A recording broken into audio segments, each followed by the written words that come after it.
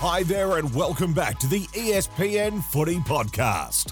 Hello, everybody. We're finally here. It's grand final week. And as you'd expect, we've got a massive episode of the ESPN Footy Podcast ahead.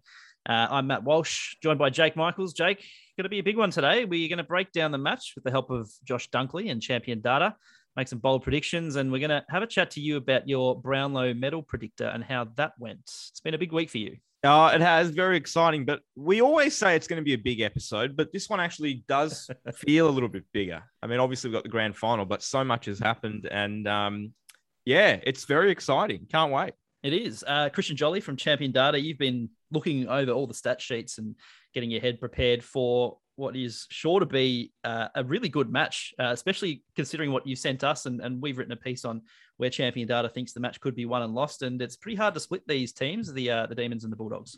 Correct. And exactly. The more I look at the numbers, the more excited I get for the game because they're just they're so evenly matched. They're not, two contrasting styles or anything. And again, we were sort of talking before the pod, Melbourne, you probably, across the season, they've only lost 4 games and probably their form stacks up slightly better. But when you go through the whole, 25, 26 matches and look at averages and differentials, the teams are so closely ranked together. It should be a cracker. Absolutely. And we've got a very special guest, Western Bulldog star Josh Dunkley is joining us from his hotel room in Perth. Dunks, you're wearing a Pittsburgh Steelers cap there. Are you, like us, you haven't been able to get a haircut or something while you've been on the road, or what's going on there? Yeah, correct, Matty. I've got pretty long hair at the moment, so I'm just trying to cover it all up, mate. But I'm sure once this week's finished, I'll be able to get a haircut at some point. You're saying that no one in the squad has clippers with them or knows how to use the scissors or anything like that? Need to get Isaac Rankin down there. Yeah, no, we're very fortunate. Toby McLean's been on the Clippers for us, and he's actually found a nice little niche in hair cutting or hairdressing, and he's looked after a few boys. But I'm not game enough to get the full haircut yet. But I've had the back of the neck cleaned up, which is nice. What's he charging? $0, mate, which is always nice for the what a boys. legend. They take up every opportunity to get something like that. Very good. So you're a superstitious kind of player. Like, would you not want to get a haircut this week just because you haven't had one for a while? Not really. I just tend to just go with the flow, mate. I'm not too fussed on what I do. Just, if I did get a haircut now, I'd probably be a couple of mad tan lines, so I wouldn't be able to clean them up pre-game. But I'm not very superstitious at all. I don't mind the long hair. I've previously in history, I've had a lot of long hair throughout my career, and this year was probably a rarity in going short. So I'm just going to go with it, man, and play with the long hair, I reckon. Fair enough. No game on the weekend, Jake, but anything you noticed from the week of AFL news and all that sort of stuff? You kept a close eye on the Brownlow, as we said before. Yeah, the thing I noticed, well, I mean, there's a few things, but it was from the Brownlow, and I'm still unsure about something, and I wonder if any of you guys can give me the answer. But why was the Brownlow a fully dry event? I know that the grand final teams aren't going to be drinking, but why was David Mundy not allowed to have a sip of a beer every time he polled a vote? I don't understand that. Any reason? Do we know? Crickets? Anyone? I don't know. I mean, it doesn't make a lot of sense, especially if you're not playing. Like, why can't you just enjoy the evening? And I guess we've seen some pretty big nights from some pretty big players. Well, I was going to say, we don't want any years. Vola repeats or anything like that. But still, like, surely you'd be allowed to have a couple of quiet ones. But no, not to be. So who knows? Maybe it'll be a dry event moving forward. Somehow I doubt that. Christian, you've been poring over the stats all this week. Anything jump out to you? Something you noticed from the week of news and current affairs in footy? I mean, not really. There's a few big games, that I thought stiff not to get some votes on the weekend from the Brownlow. But one of the big ones was round 17. I remember bringing up on the pod Sean Darcy against Carlton that night, and he just dominated the match. And sort of I spoke about it on the pod, just how dominant a performance it was. I think they lost the game, but he just sort of was clearly the best player. And it was sort of the 4th highest rated game not to get a vote from this season, with Hawkins, Grundy, and a midfielder actually in Libba having a high game without getting a votes. But just a few of those stood out for me. 2 ruckmen in there again. So Brownlow ruckman, key defenders. Usual story. Never trust the ruckman. I'm telling you this for years. Well, we have talked about the Brownlow being a bit of a midfielder's award, but Dunks, you must have noticed when the count was going on that one of your midfield teammates was getting a bit stiff, especially given the sort of season that he had. Jackson McRae, has he said anything to you about those bloody umpires or anything like that? No, he hasn't said anything. We on the night we were sort of having, you have a bit of a laugh in the room just about sometimes what happens in the votes and stuff like that. But I think there was one game where Jacko against GWS, when I got injured, actually, he had 40 and a goal and like 7 tackles. He just dominated the game and he didn't poll a vote. So it's interesting sometimes. Yeah. They're taking the you know what. There were a few. There was McRae was stiffed a few times. Round 1, I think Tom Mitchell was easily the best player on the ground. I don't think he polled a vote in that game. And Jack Steele was the one that he was stiffed a few times as well. So you've been on the Steele bandwagon all year, haven't you? These umpires, I mean, they can't adjudicate the games to save themselves, and now they can't Careful, give out we'll the be votes. blacklisted on AFL media soon if we keep. Yours was Jack Steele. I thought took Miller as well. Miller, don't even get me started on Miller. Yeah. We need to do a full Brownlow recap episode. Yeah, Miller. But watch for the overreaction next year. Now, Miller will probably win it next year because they feel they owe him 10 votes from this year. Jake, wrap up your Brownlow night for us. How did your predictor go and some of your predictions? Are we ticking them off or any bad ones from you? Yeah, I think overall it was pretty solid. Though anyone that tuned in last week would know that both my predictor and Christian's champion predictor, we both had Ollie Wines winning, so that was a big tick there. Clayton Oliver and Marcus Bontempelli to be in the top 5 as well. I think that was felt pretty obvious, but that was there. So I had 4 of the top 5. I had the winner, 4 of the top 5, 8 of the top 10, and 17 of the top 20. So the big surprise for me was probably, as you said, Miller. I had Miller in the top 5. I had him 5th. And I had him polling potentially about 27 votes, and he polled 17, I think. So he was a little bit short. But overall, yeah, I think everyone was kind of around what I thought. Maybe Sam Walsh a few extra votes than I thought, but all in all, pretty happy within sort of 3 to 4 votes for every player. Just really quickly before we get into the main body of the pod, something I noticed. I was watching Ollie Wines' acceptance speech, and something stood out to me, and I don't know how prevalent this is, but it was kind of jarring when I heard it. He was talking about the team that he supported when he was growing up and how his family had different sides supporting. And he said Essendon, as in without the N. You know how some commentators say Menangola, the opposite. They need to take the N from Menangola and put it into Essendon and pronounce that. Just because I heard that and I thought, I hear it every now and then from some commentators or players and stuff like that. And I just wonder how that comes to be. Just one more thing quickly on this. I don't know if you guys watch the Brownlow. I know you're not a big Brownlow fan, Matt, but they had a montage on Channel 7. Not a montage, but they had like a little 5-minute package of the parents of some of the favourites talking about their sons and all that sort of stuff. You could just look at the fathers and you knew exactly who it was. As soon as I saw Bontempelli's dad, I'm like, that has to be Bontempelli's dad, Ollie Wines' dad. They all look like them, just 30 years old, 25 years older. It was bizarre to see it. Very good. All right, let's move into the main stuff of the podcast. As I said, we've got Josh Dunkley joining us, and he's going to help us run through all things grand final week from his perspective. Josh, I guess firstly, mate, just run us through the mood of the group and how this week has been, especially given the fact you've had so long to look forward to Saturday. Yeah, I mean, the mood of the group is obviously sky high, grand final, 2-week lead-in. It's obviously a little bit different to normal than what we experienced in 16, but it's been great to be able to, I suppose, take time on reviewing the game. And, we thought we played okay against Port, and the result showed that. But I think to enjoy that win and then obviously look forward to the next one, it's been good to be able to work together. And, we've been away for, I think, 4 weeks now on the road together, so it's nice to be able to be so close, and I think we're really enjoying each other's company and looking forward to training together and putting our best foot forward grand final day. Well, you mentioned training together. That's a bit of a novelty for you blokes, especially given the last few weeks. You've shown a fair bit of resilience this final series and what you've had to do. What happened between round 23 and the elimination final, where you were sort of in this bit of a downtrend, and then all of a sudden, since that first elimination final, you've just been almost flawless to the point of almost being undeserved underdogs coming into this week?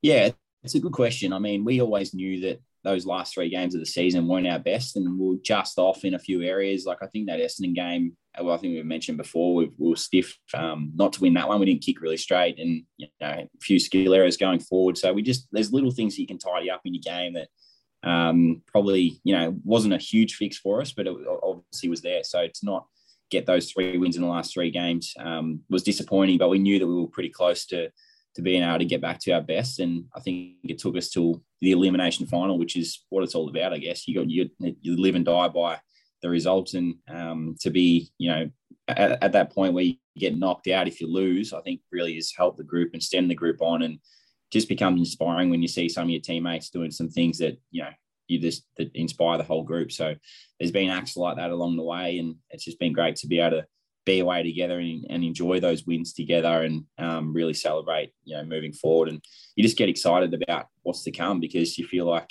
the group's really together, and I'm really excited about what we can do moving forward. Obviously the 3-game slide going into the finals, but before that, you knew that you were a top 2 team all year. Yeah. So how much was that spoken about amongst the group in terms of like, okay, we had a rough couple of weeks heading into finals, but we know that over the course of the year, we were if we weren't the best, we were the second best team throughout the whole year. Yeah, I mean, it's just a thing that you always look at, and we had a pretty good year as a team, just up and down here and there. But those last 3 games, I think we probably put it on ourselves as midfielders a little bit. Like we didn't have the side or the team through injuries and stuff like that we'd expected to have throughout most of the year. So to be able to build that chemistry back up and play our best footy was really important. But we caught up, and we spoke about it after that last round, and it took ownership as midfielders to really drive the group. And that's what we were doing earlier in the season when we were sitting, on top of the ladder and up in those top 2 spots. So to take ownership and really move forward was something that we did, and looking to do obviously on grand final day as well. It almost doesn't make sense that the form has returned and in such an emphatic fashion during the final series, especially given some of the COVID protocols and the quarantining you've had to do. I'm sure Dogs fans probably know a little bit more, but for those that aren't as familiar, can you kind of take us through the journey that you've had to undertake since it's unbelievable. round 23? It beggars belief, really. Yeah, it is. It's been pretty crazy. Like we got told, I'll go back right to the start, like leading into the elimination final, we got told we were leaving Thursday. We didn't leave till Saturday to go to Tassie. And then, they told us obviously pack for the final series. We're not sure where we're going to be and what's going to happen. Like we could go to Perth straight away if we won. If we lost, we'll come straight back to Melbourne. So to go to Tassie and then be in quarantine there, we're eating off, paper plates and wooden knives and forks and things like that. And then spent a week in Tassie after we beat Essendon, and then flew to Brisbane the day before that game. Weren't allowed to, outside of our rooms pretty much. It was a quarantine hotel that we were staying in. So international arrivals there, like we stayed in our rooms, weren't allowed out. And it was pretty brutal, to be honest. But, to really galvanise as a group, and we ended up really like laughing about it, because if you didn't laugh, you'd probably cry. Like it was pretty hard. And I know that that's what everyone that comes into the country has to do. It's just a unfortunate position to be in. But, we embraced it. We galvanised, like I mentioned, and went out against the Lions and played really well, and obviously got that 1-point win there. So from there, we moved to Perth to play in Adelaide. So we flew to Perth to play in Adelaide the next week. And it's just bizarre. Like we got to Perth and we'd already done a week in Tassie. So we were thinking we had one more week of quarantine and then we'd be out, or a little bit more freedom. But we had to restart. And because we'd been in Queensland, even though we didn't leave our rooms in Queensland, to actually be said to be in Queensland is what the government looked at, and we had to do another week of quarantine leading into the Adelaide game. So we had to do actually reset to 2 weeks. So we had to do 2 weeks from that Adelaide game. So we spent another week after the Adelaide win in quarantine in Perth, and then obviously came out a couple of days ago. So we're able to go outside the hotel now and go for a walk and get a coffee and go to the beach and things like that, which is nice. The big question is from that first trip down to Tassie to now, that sort of month period or however long it's been, how many COVID tests have you done? Yeah. I reckon on average, well, the last week we've probably only done 2 or 3, I reckon. Only. But before that, it would have been like we had one every second day. I remember, leading into both games, you have one every 2 days because you got to clear Tassie protocol, you got to clear Queensland protocol, then you got to clear Perth protocol, and then you got to tick off Tassie again because you've been out of the state for a few days. And yeah, it's pretty crazy. So I'm going to say we've probably had about 10 tests over the last four weeks, which is pretty crazy. Do you get used to it? Do you ever get used to that sensation, let's call it? Oh, you do, but then you go to a different state and they do it a different way. So I remember the Queensland one when we just had to stand like on our side because they weren't allowed in your room and we weren't allowed outside our room, and just, one nostril and things like that. So you get it stuck up one side, and normally you like to balance it out on the other side, but you couldn't do that in Queensland because they didn't like to. So everyone has different techniques and stuff. Oh, that's funny. Yeah. And in South Australia, you would sort of deny the opportunity to have a captain's run or a main training session throughout the week. Like, without sort of sounding like harsh or anything, but does it make you feel angry when you're not sort of afforded the same opportunities as your opponents? Yeah, I mean, and Port Adelaide and, even Brisbane to a degree both had, like, their players were living normally.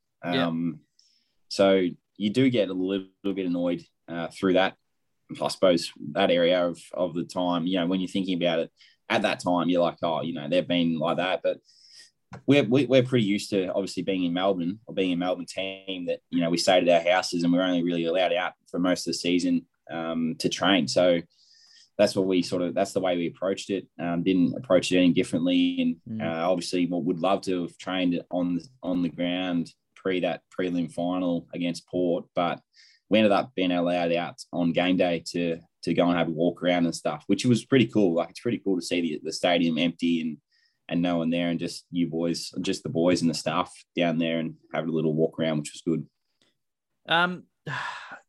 In 2016, you guys there was kind of a feeling around you guys. There was the drought, the premiership drought, the stories, the Bob Murphy aspect, all this kind of stuff. And coming into this season, it's almost like that script has been flipped. Now the Demons have the long drought. There's things like the Neil Danaher factor and how wonderful it'd be for the Ds to see him win a flag.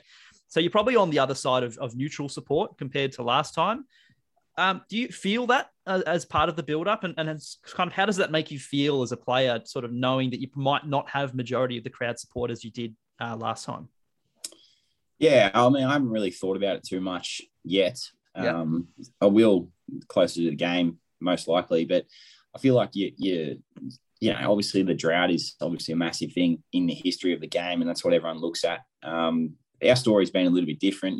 Talk about the build up to the finals like we just did then, and our journey through it. But we're not approaching the game any differently to what we did in 16.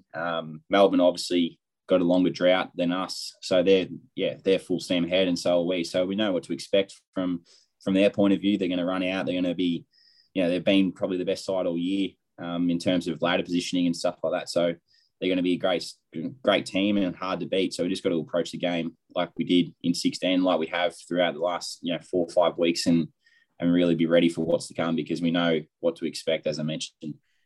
Do we think that Melbourne will have more support? Like, no, I'm not saying around the country. I'm saying at the ground. Are you asking me?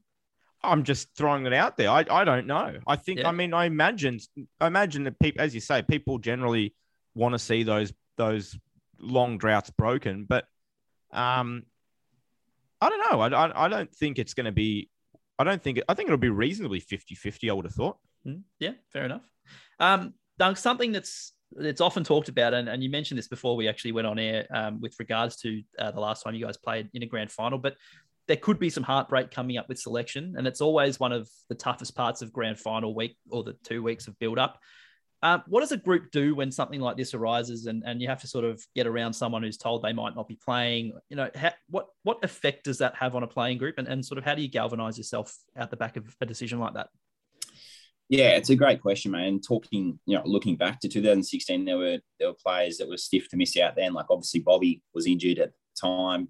Mitchie Wallace broke his leg in 2016. Jongy just came back from injury. He was in our team in the elimination final. So there were players that were stiff to miss out then. But I think it brings the group closer together, to be honest. Like there's going to be players again this year that'll probably miss out for both teams. So it's hard, and looking at Nathan Jones' story from Melbourne, like he's been a long servant of the club and there's been a lot of talk around that. So, yeah, I mean, it's so hard and difficult at the time, but I feel like it brings groups closer, and it's probably why both teams are in the position that they're in, because they've got such a deep list, a deep squad that they can choose from. So there's confidence in not only the players that are running out, but the players that, are right there on the edge to come in and play their role for the team, which is what, good teams are made of. And you look back to the Hawthorn era, the Richmond era, like they've just got so many good players, role players that can come in and play good footy. So I'm a big believer in, squads win premierships and not just teams. So yeah, whether everyone deserves a medal or not, I know that's been in the topics of headline at the moment, but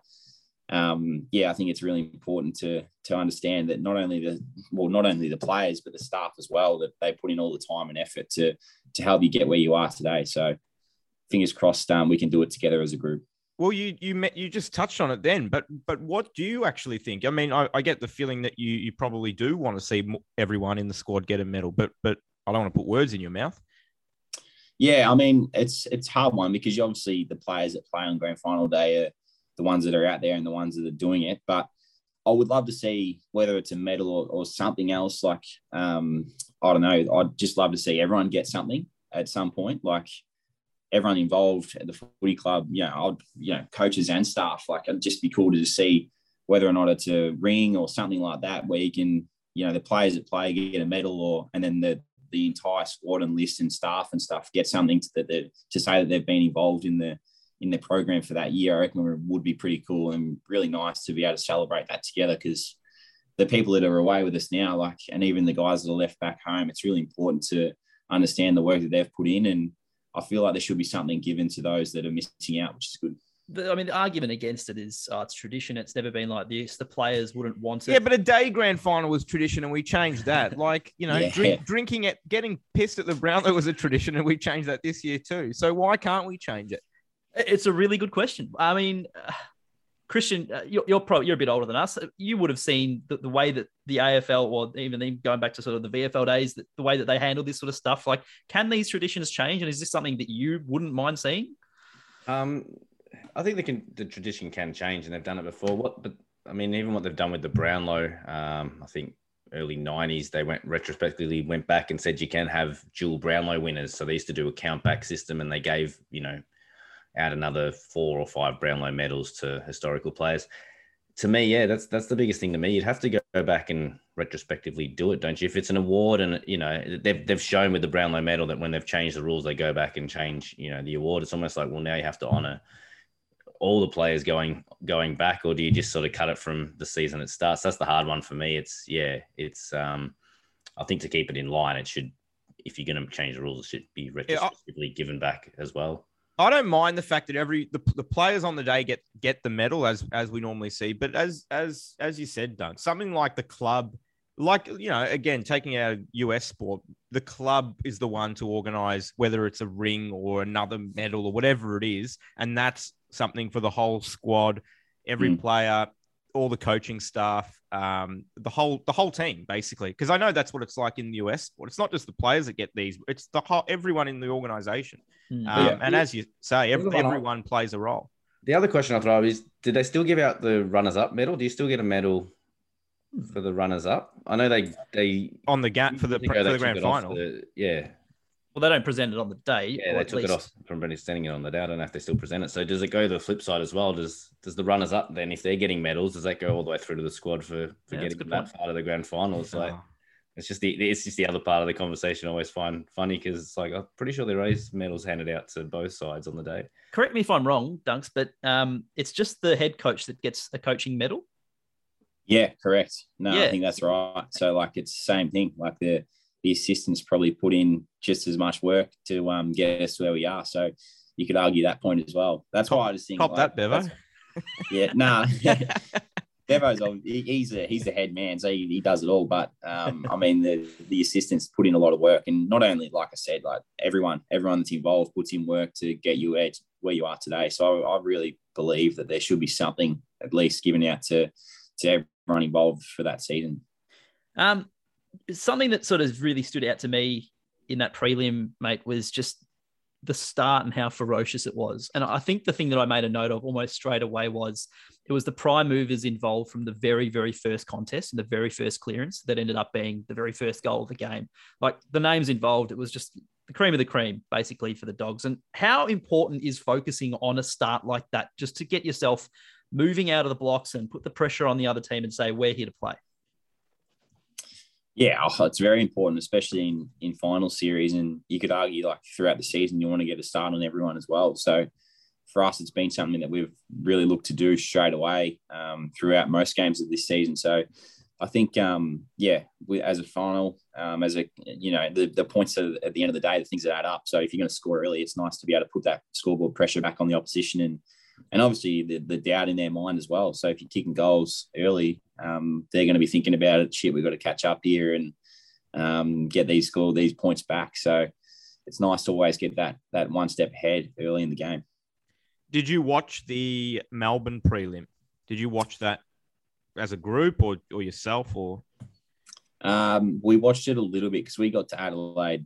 It was delayed. Everything was delayed for us. So we got there pretty late the day before our prelim, and whether or not that was something to do with the SA government or trying to stitch us up again. But we all watched it. We got dinner and sat down and watched it, the start of it, and then everyone sort of went up to their rooms and did what they wanted to do after that because, we get there late, everyone had to unpack and make themselves feel at home.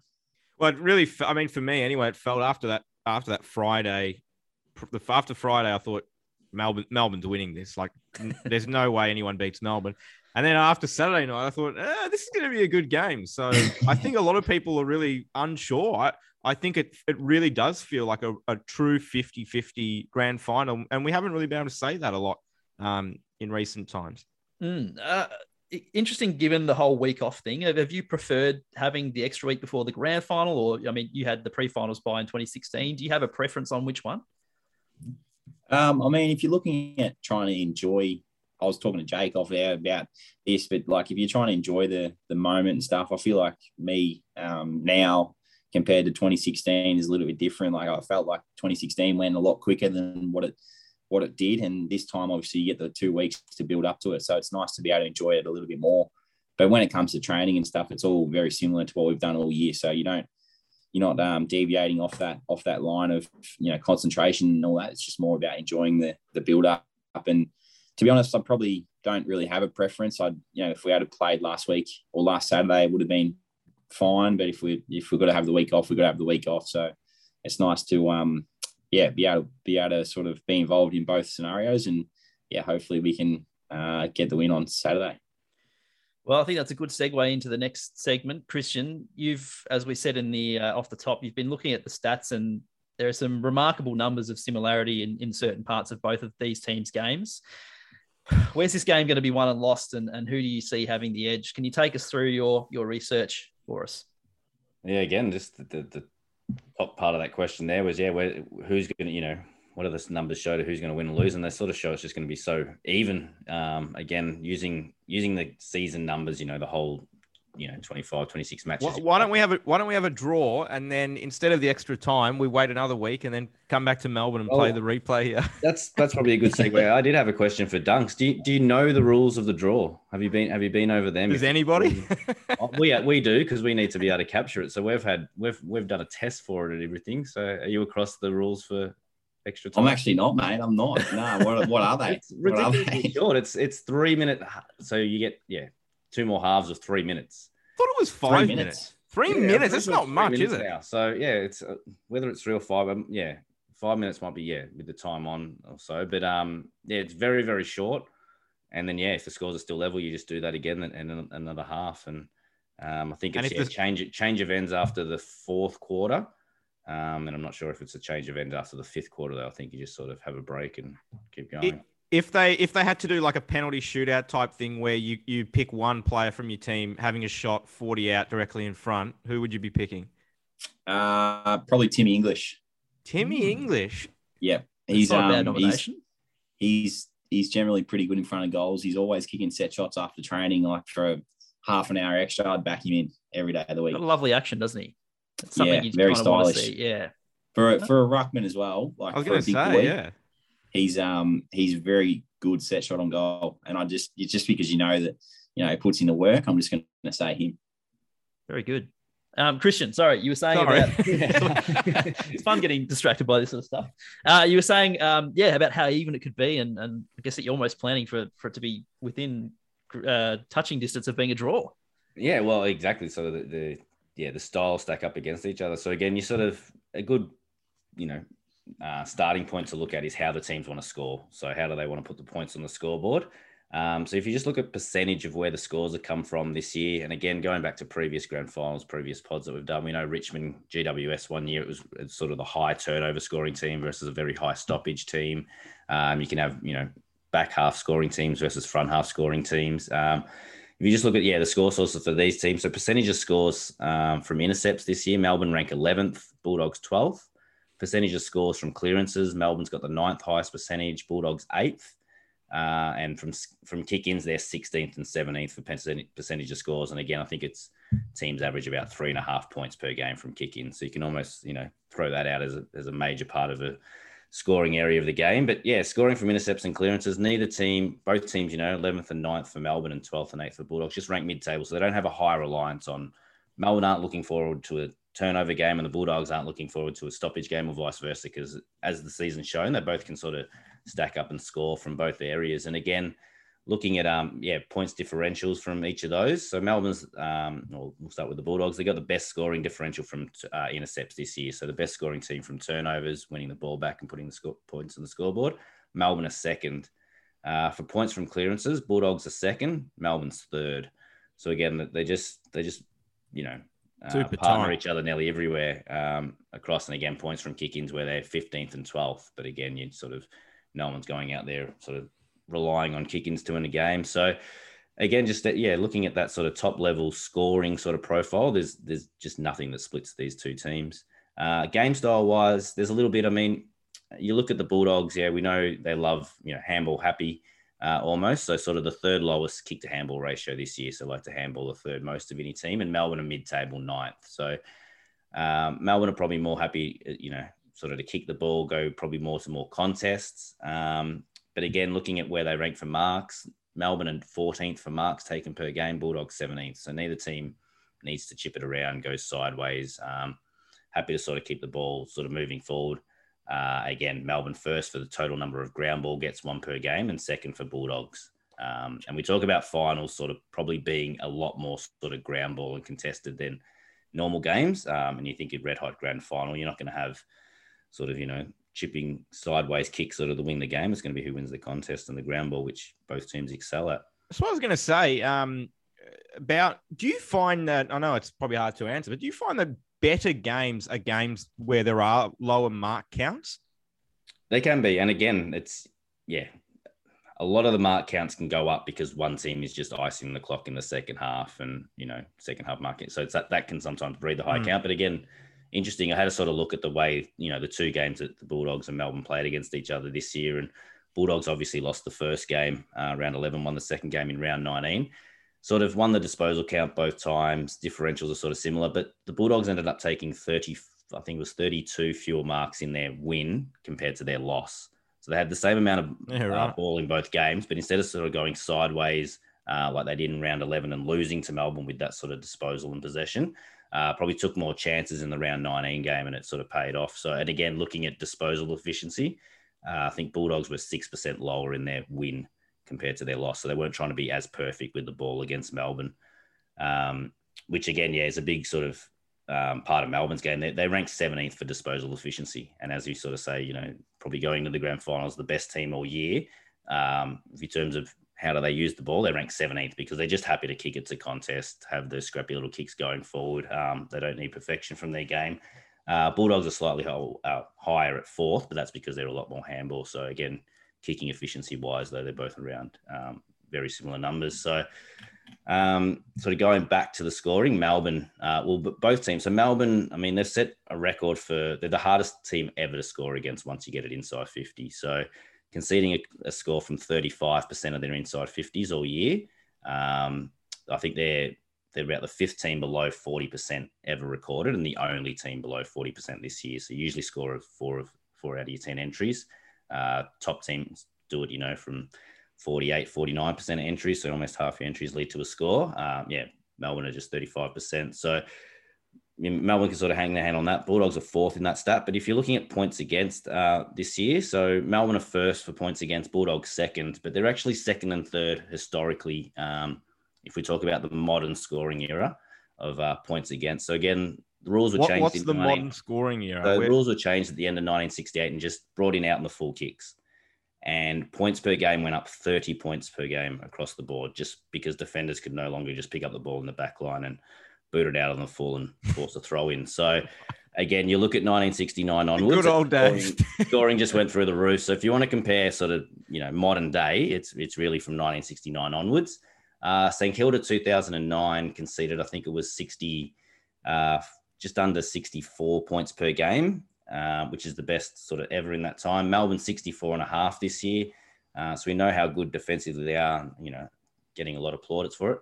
Bulldogs are actually, as I said, second best, 66.4 points against per game is, the third lowest ever recorded in that time as well. So I don't think the Bulldogs have received enough plaudits for. I was going to say, I would not have. You hear about the D's. Yeah. Yeah. It's usually about the D's defense is good and the Bulldogs are more, high disposal and high scoring. Well, no, the Bulldogs are, as I said, the third best defense we've seen in 50 years almost. So. There was one when you sent this sort of stuff through to us last week that really stood out to me, and it was the difference in success that teams can have against the D's if their entries inside 50 are deeper as opposed to shallower. And I was just wondering if you could take us through that, just because I know that I'll butcher it if I try and explain it. Yeah, well, it's sort of, again, sort of go back to the pod we were doing on the deep and shallow entries. And it was, if you go with a shallow entry, the team with the ball is more likely to retain possession. But if you lose it, the other team's going to go and score heavily, score down the other end more likely than if you go deeper. You're less likely to win it, but you're also less likely to get punished by the opposition. And the numbers sort of stack up. Again, we only lost 4 games this year, Melbourne, so there's not a great deal of evidence. But I think it was, the deeper you sort of go against Melbourne from a closer entry. So being able to kick from within 70 metres of goal into Melbourne's forward line, I think it was 12% more likely to retain possession. So Melbourne are very good at, they want you to sort of, they keep their forward line open, sort of, it's a bit of bluff there. If you're trying to enter from 90, 100 metres away, it's a long, quick entry, and we've got a nice open forward line, but Lever and May, that kick that's in the air for 40 metres, it gives them a lot more time to sort of get off the opponent and cover and get across. If you can actually get the ball closer to 50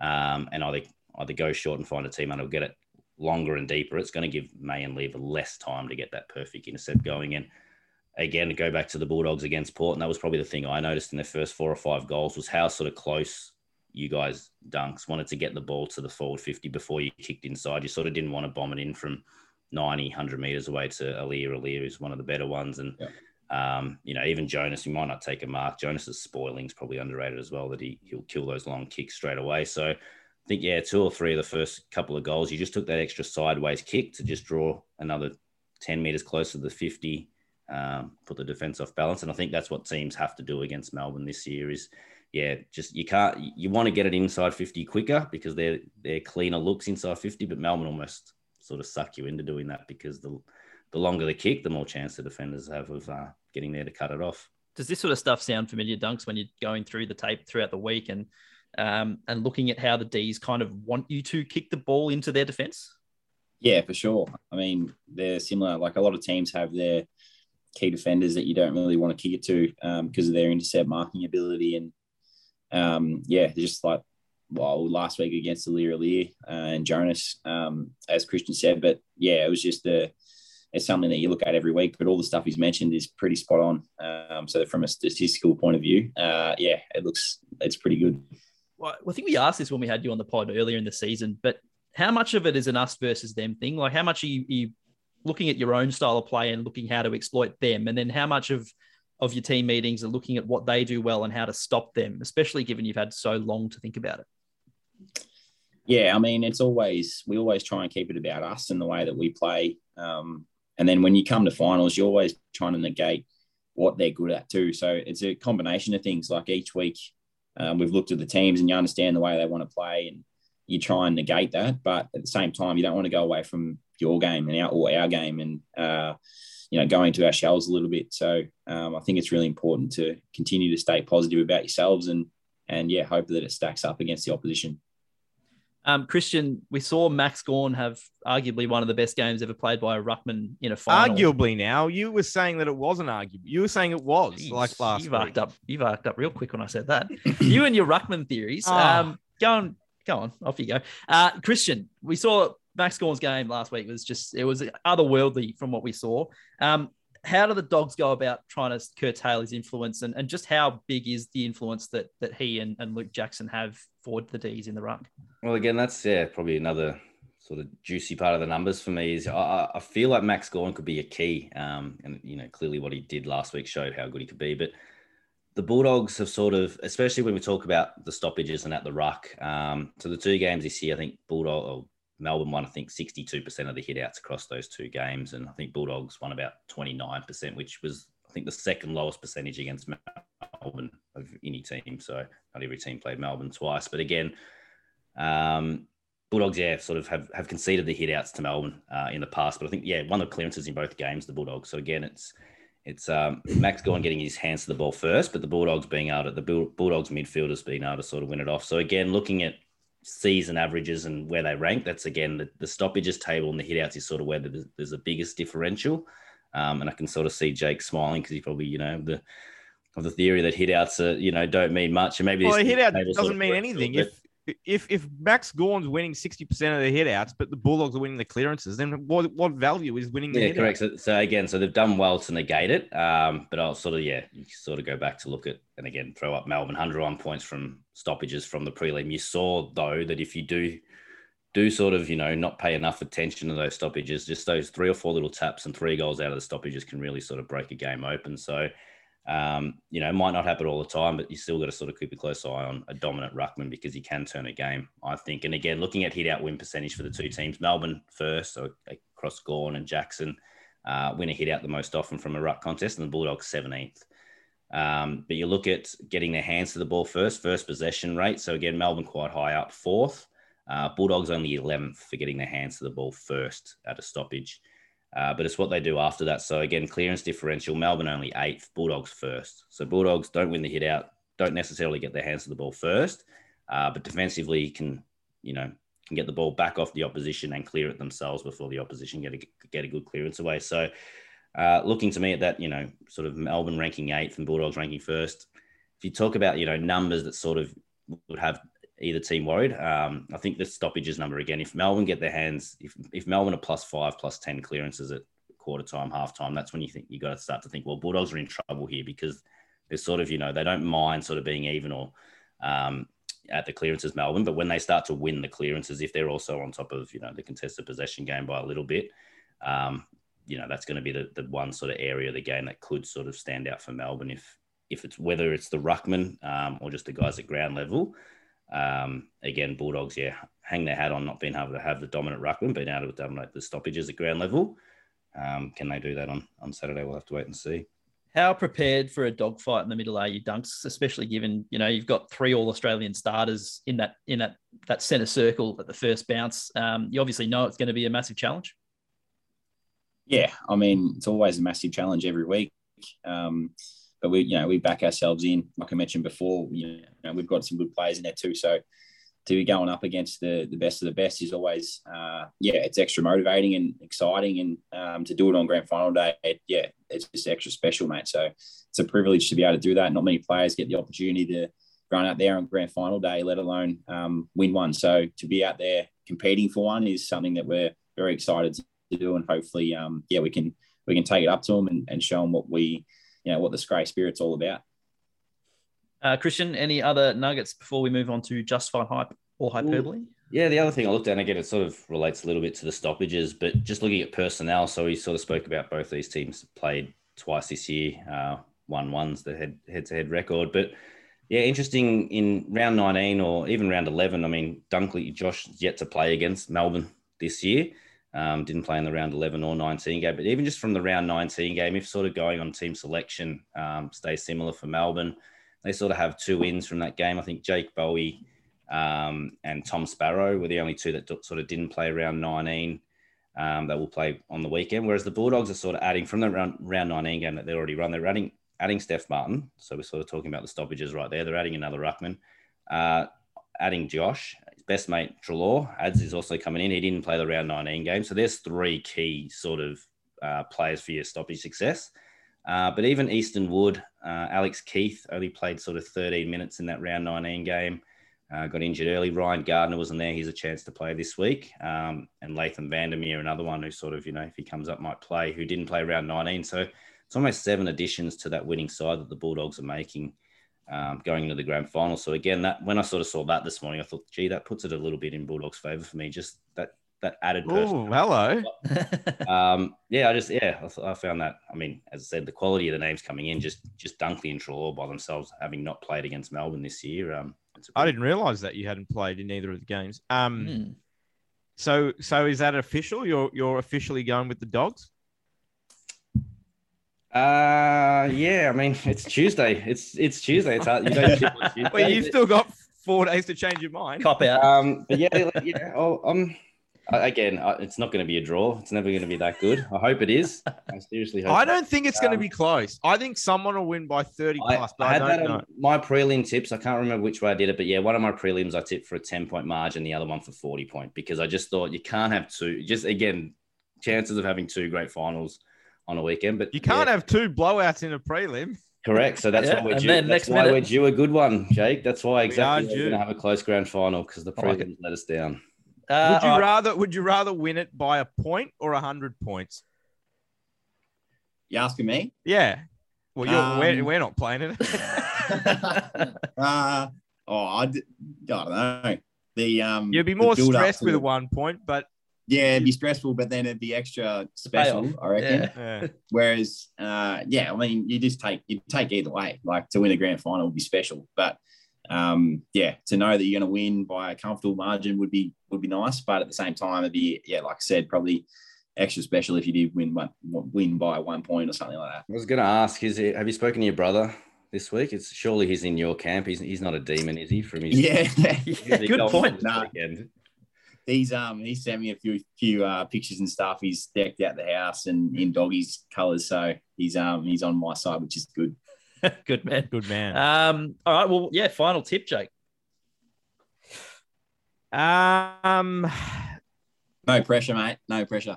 Yeah. I desperately want to say the Dogs. You can see the conflict in his eyes. I want the Dogs to win, but I think Melbourne will win. I've got to go with my brain here. I think Melbourne will win the game, and the reason why.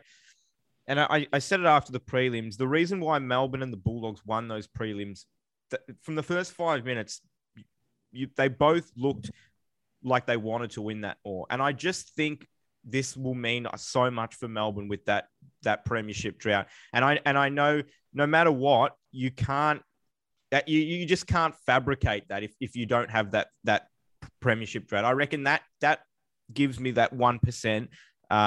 For Melbourne. Had Melbourne won a flag 6 years ago, I'd probably be saying the Dogs if it was the roles reversed. But would I be surprised if the Dogs won? Not at all. I think it's set up to be a great grand final. I think Melbourne will win, and I think I'll go the obvious one, but I think Christian Petrarca is set up for a Dustin Martin type grand final. He just that type of player. I think he'll have a big game. Probably not any use asking you, Dunks, but I might throw my thoughts into the ring. And I think that you're right, Jake. There's a lot of pressure as well on the Ds. There's a lot of pressure, a lot of expectation. And as we touched on before, there are, 6, 8, 10 already premiership players in this Dog side that know what climbing the ultimate mountain is like. And that fast start against Port was scary in the prelim. And if they can replicate that, I just think I can see the Dogs causing the slightest of boilovers. And that's maybe recency bias. An Think 11, back 24 hours earlier to the Melbourne game. And look, you can make a case for point, both. You really can. Absolutely can. And I think that's the great thing about this grand final matchup is that we do probably have the two best teams for the year, even though your mob, Josh, did finish fifth. I mean, 3 weeks before that, they were second on the ladder. So, or top of the ladder even. So, it just goes to show how tight it's been and how good these two sides have been all year, really. Yep. Justified hype or hyperbole, a segment where I'll say a statement. You guys tell me whether the hype is justified or I'm speaking in hyperbole. Jake, the grand final will never be played during the afternoon East Coast time again. Well, I would say that's justified in normal circumstances, but if we've learned anything from the last 2 years, that did we think that we'd have two grand finals in a row outside of Melbourne? So, assuming we don't have anything like that where we're forced into something like that, I would say I think we're done for the day. I think we've moved. The AFL made that move last year, and I don't know why they would do it and then back it up to then go back. I don't think once we've moved into it, I don't think we'll ever go back. Whether you like it or not, I just don't. I think the daytime grand final's done. Twilight maybe, but I think the 2:30 start, that traditional slot, she's done and dusted. Dunks, interesting one for you to ponder. But a Bulldogs win this year would be more impressive than 2016, given what you've had to go through over the last 6 weeks or the whole year, really. Yeah, this is a tough one, mate. And don't say they'd both be special. Which one would be a greater achievement? Well, you talk about droughts and things like that. Obviously, 16 would definitely be the best one. But I feel like this year, it would mean a lot to everyone, not only us as players, but our supporters, the staff members, the sacrifice that everyone's given up this year, and obviously with COVID and everything happening in Victoria at the moment, and all across Australia, really. I think this one would be, extra special for not only us, but like I mentioned, but the supporters as well that are stuck at home on their couches and watching from afar. So if I'm going to pick one, I'd probably say, this year would be extra special. So it's extra motivating for us as players, and we're hoping to do that on this Saturday. Christian. Yeah, I think this year, not to take anything away from 2016 because it was incredible, but obviously this year the difference is going into the 2016 one, you guys famously had 5 players come back in for that elimination final against the Eagles, West Coast. Yeah. And which was a huge advantage, and from that moment on you sort of kept building, whereas coming into this one, a lot of people, myself included, said that the Bombers were a big chance of winning that game, and you'd lost 3 in a row. So it was the opposite, where you were you came into the final series on the back foot. And I think, as you mentioned before about that, the travel, the lockdowns, the quarantining, the all the COVID tests and all that stuff, I just think it would be. So it would be 4 different games in 4 different states in 4 correct. weeks. Yep. So, I mean, Yep. I don't know if that's ever happened before, Christian. No, I think it goes back. It's 5 states in 6 weeks because they played in Melbourne. They were true, yeah. Tassie, Melbourne, and then the 4 states since with Tassie again. So it's surely that's never happened before. Yeah, it's something we can check the record books for. Christian, Stephen Martin looms as the most important player on Saturday, given what we've just touched on with the ruck situation. Again, I think it's too close to have one person as the most important, but I think his importance is twofold. Again, looking at when he plays and when he hasn't this year for the Bulldogs, that hit out differential, like it's still, I mean, they're -15 without him, -9 with, so he doesn't give you that dominance from the hit outs, but scores from clearances have actually been plus 19 points when he's played, plus 6 points when he hasn't. So they're still in the positive without him. That's two goals better off. Two goals better off, for the score. And again, he's played 9 and missed 11, so it's a good sort of a few more than 11, so it's a good sample size. But I think if he can sort of become that extra midfield, I mean, he's only averaged 10 disposals per game this year. I know a lot of that's game time, but the 20, 30 touches he was getting at Brisbane, if he can just link up, keep Max Gawn accountable, get 15, 16 touches, and sort of have his role in the midfield and also allow English just to sort of cause disruption in the air in the forward line, keep Lever honourable. I think that's why Steph Martin, becomes very, very important because he sort of has an impact on Tim English's game and role as well. Fair enough. It's interesting stuff. +2 goals better off with him in the side. For a 34-year-old, I think that he is. It's pretty impressive stuff. Dunks, I've got one more for you if you're still willing to do another justified hype or hyperbole. Yeah, I've got to have this sure. on. We can't have had a discussion with you throughout this final series without bringing up Bailey Smith, but I'm going to put this to you. He's the AFL's biggest sex symbol at the moment. Is that true or false? Settle down, son. Definitely justified, mate. That's 100% true. That's an easy question for me. And you probably... I've seen some of the photos of him topless at training and all that. He must know what he's doing, right? Yeah, I mean, he knows that he's got a good rig, that's for sure. So he wouldn't be getting it out if he wasn't in that good a condition. I just think that's 100% true, that one.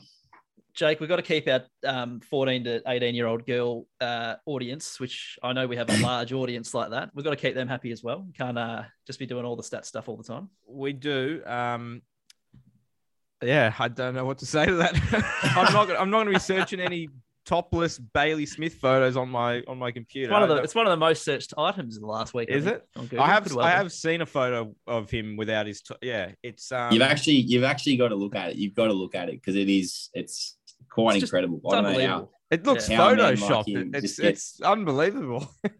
It's seriously like it. When I first, I didn't even know that it happened, and then I saw a picture of it yesterday or the day before, and it was just like, whoa, he's in good condition, the bloke. No wonder he's playing good footy. He's primed and ready. That sounds like it's a good place to leave this episode of the podcast. Dunks, look, all the best on Saturday, mate. It's been a fun year having you part of the podcast and part of our written stable as well on ESPN. So all the best. We'll be right behind you and be hoping that it's a good contest. We can't say that we'll hope you win because we've got to stay neutral. What's the word I'm looking for, Jake? Neutral. Yeah. But look, all the best and thanks very much for joining us. Thanks, guys. Thanks for having me on again. Jake, good to speak with you. We'll do a grand final recap Tuesday next week afterwards, and we'll get Christian to bring all the stats and all the important bits and pieces from the grand final.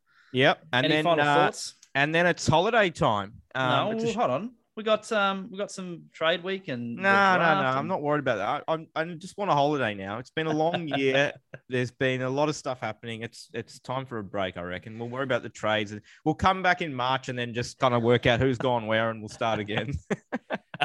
Keep up to date. Make sure you subscribe on Apple Pods or Spotify, wherever you get your podcasts. Christian, thanks for joining us. Jake, Dunks, all of you, and to all of you at home, we will speak to you in the next one. Listen to all the latest episodes by subscribing to the ESPN Footy Pod, wherever you get your podcasts.